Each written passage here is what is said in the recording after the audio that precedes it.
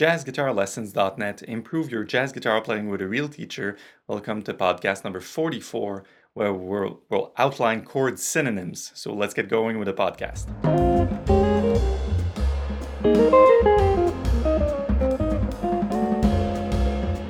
Welcome to number 44. So, wow, time flies. Started this podcast about 8 years ago, and I'm proud and happy to be releasing content that's jazz guitar focused, where we talk about harmony, scales, improvisations, and chords. You'll have to forgive my French Canadian accent, which you should be used to by now. But also, I'm just finishing up a cold, so my voice is just on the verge of breaking, but I still want to share that information with you. Now, what we have as far as chord synonyms, we're not looking at chords substitutions, but basically what we could say is learning a different chord voicing for every chord quality, for every single chord in every single key can become overwhelming.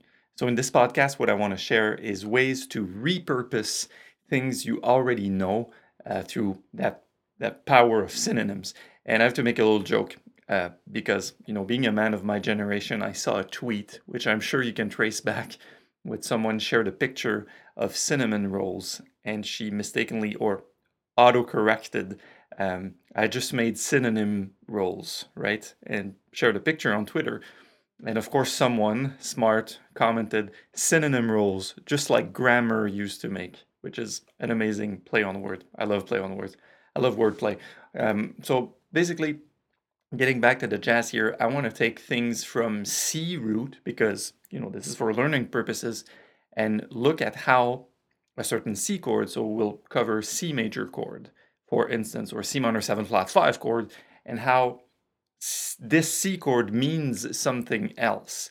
So it's not literally in the sense of looking at a piece of sheet music and going, hey, I see a C major 7, what else can I put in its place? That would be chord substitution. What we're doing is we're not doing chord substitution. We're looking at chord synonyms or chords respelling. So let's dig in. First, I want to talk about a C major 7 chord and see how it could be used. So I have my guitar here, C major 7 in the third bar, just playing these C, G, B, and E, right?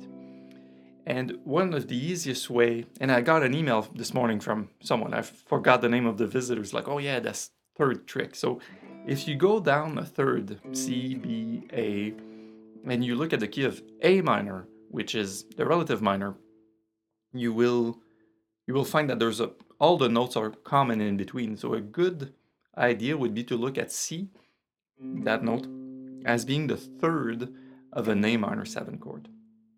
And furthermore, what we can do is take all the notes of C, major 7, which is C, E, G, and B, and repurpose them to think of them as coming from an A chord. So I'm playing an open A, and I'm playing C, and I'm playing E, I'm playing G, and I'm playing B, which means I'm effectively playing this shape, but I'm using an open A.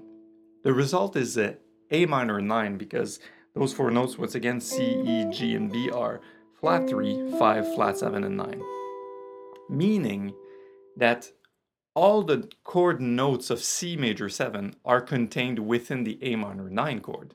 Meaning also that if you see A minor 9 on a piece of sheet music that you're required to play, instead of scratching your head and going, oh, I have to find, oh, that's an A minor 9, or find a shape for A minor 9, you can always repurpose any of the C major 7 chords that you know, especially if you started to learn your inversions like this. You learn different ways you can put your C major chord on the fretboard, and then use that. Just use C major 7 where A minor 7 is required. So I'll do just that right now. I'll play my open A. And this is not a song, this is just a vamp. Or like, okay, we're playing on a minor. And I'm gonna play shapes I know for the C major 7 containing only these four notes. Right? Here we go.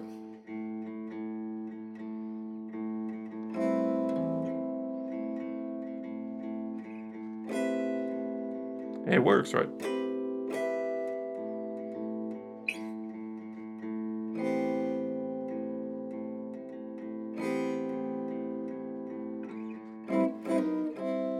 There you go. Or even this guy. Good. So that was pretty easy, right? Sorry, that's the sound of my mouse on my desk here. So that's your first chord synonym. So remember, now there's a formula to this. Naturally, you could practice this in different keys and going, if you see a minor chord and it's called for with a ninth extension, or anytime you see a minor chord, you could always go a third down and go, I want to play the chord that is, sorry, a third up, yeah. And I want to play the chord on there, on that third that is the major 7. Chances are you know more major stuff than you know minor stuff. It's just the nature of how music has been built. So you can really repurpose. Let me grab another example in a different key just to mess with your head a little bit. So what if we talk about E minor 7, another open E. So open E, E minor 7 of some sort. Well, you go up to the G chord. And then you say, well, if I want to hear E minor 9 sounds, I will play G major 7 chords. And it could sound something like this. I'm going to repeat that exercise I just did. So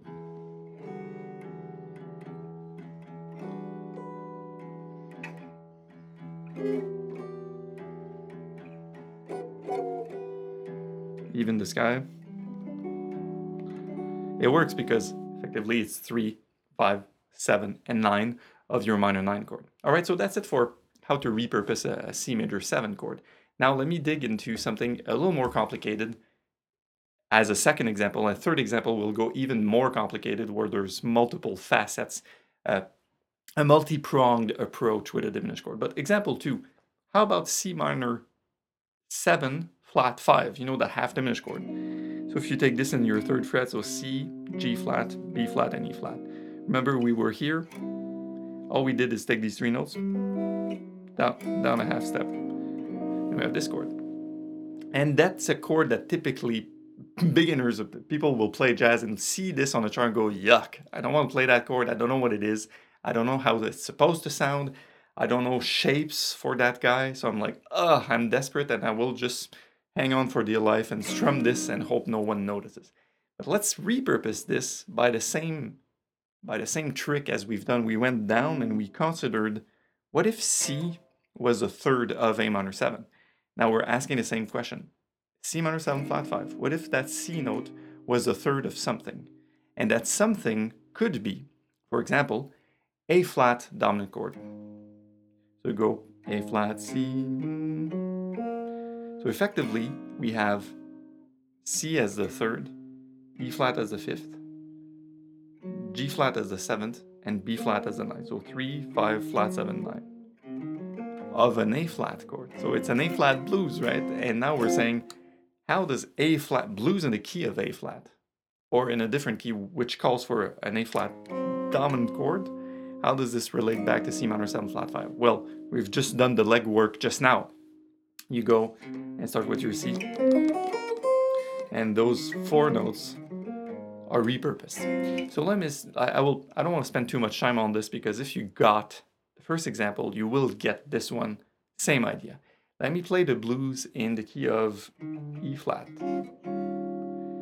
And we know we play E flat, and then we go to A flat, back to E flat.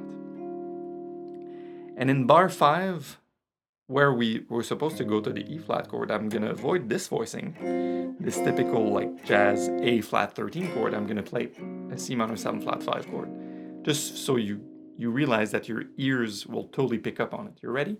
Blues in E flat now. A 1, a 2, a 2, E flat blues.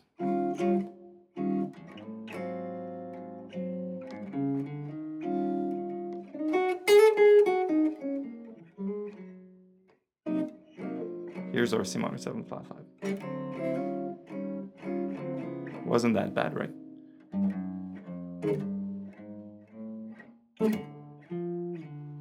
Let me do another round.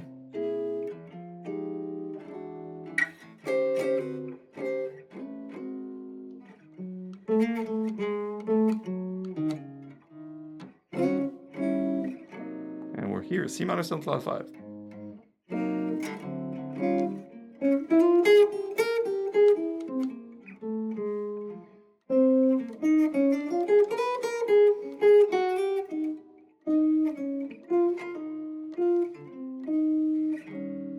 Something like that.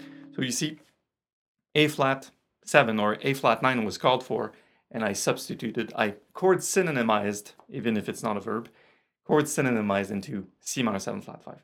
Good. Notice we sort of skipped, we went from C major 7 in example 1 to C minor 7 flat 5.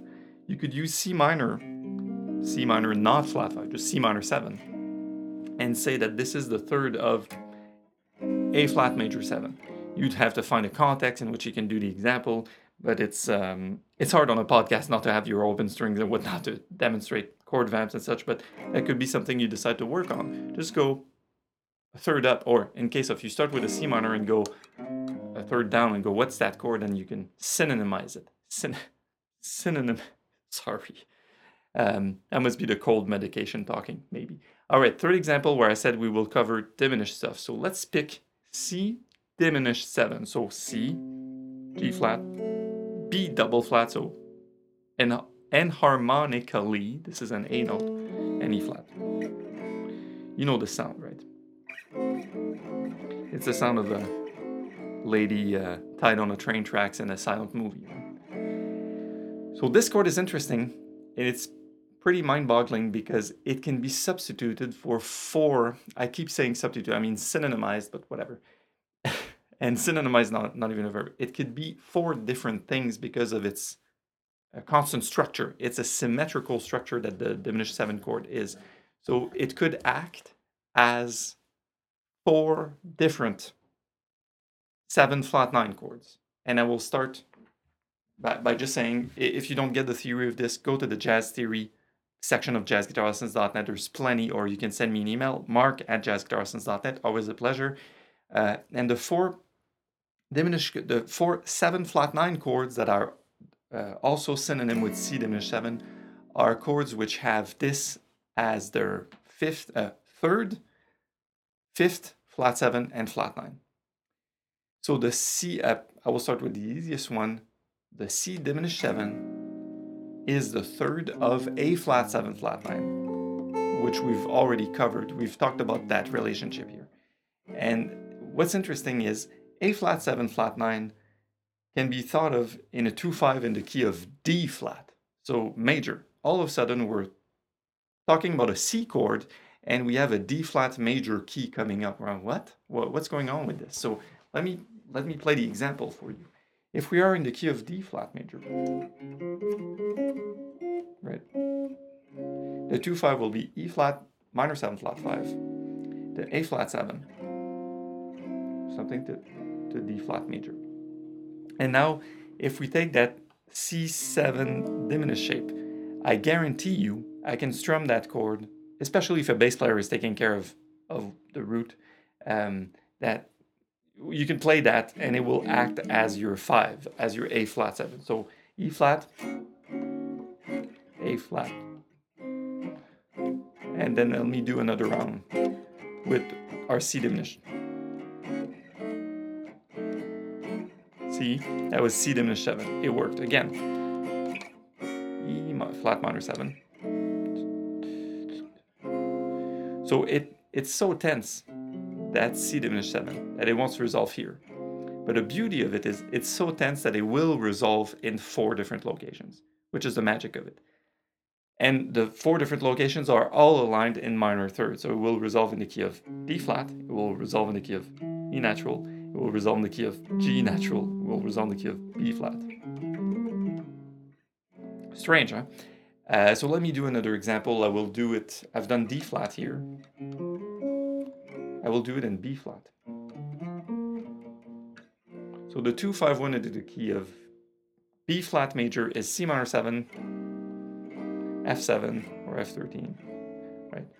So let me do that little vamp again. So I'm going to play, actually strum on my guitar, C minor 7. I'm going to strum C diminished 7 down to B flat major. And if you got a bassist that's got your back, you're totally fine with this. You ready? 1, 2, B flat 2, 5, 8.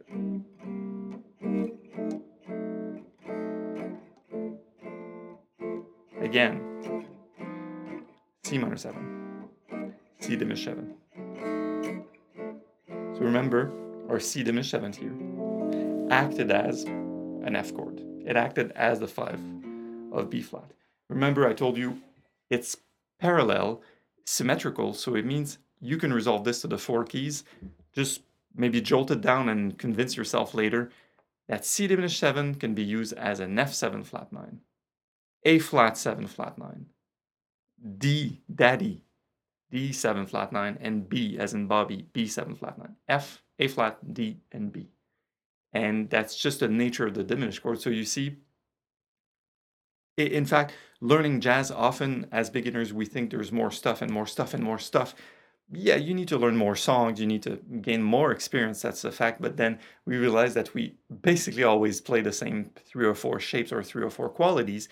We just repurpose the way they sound because of the context they're in.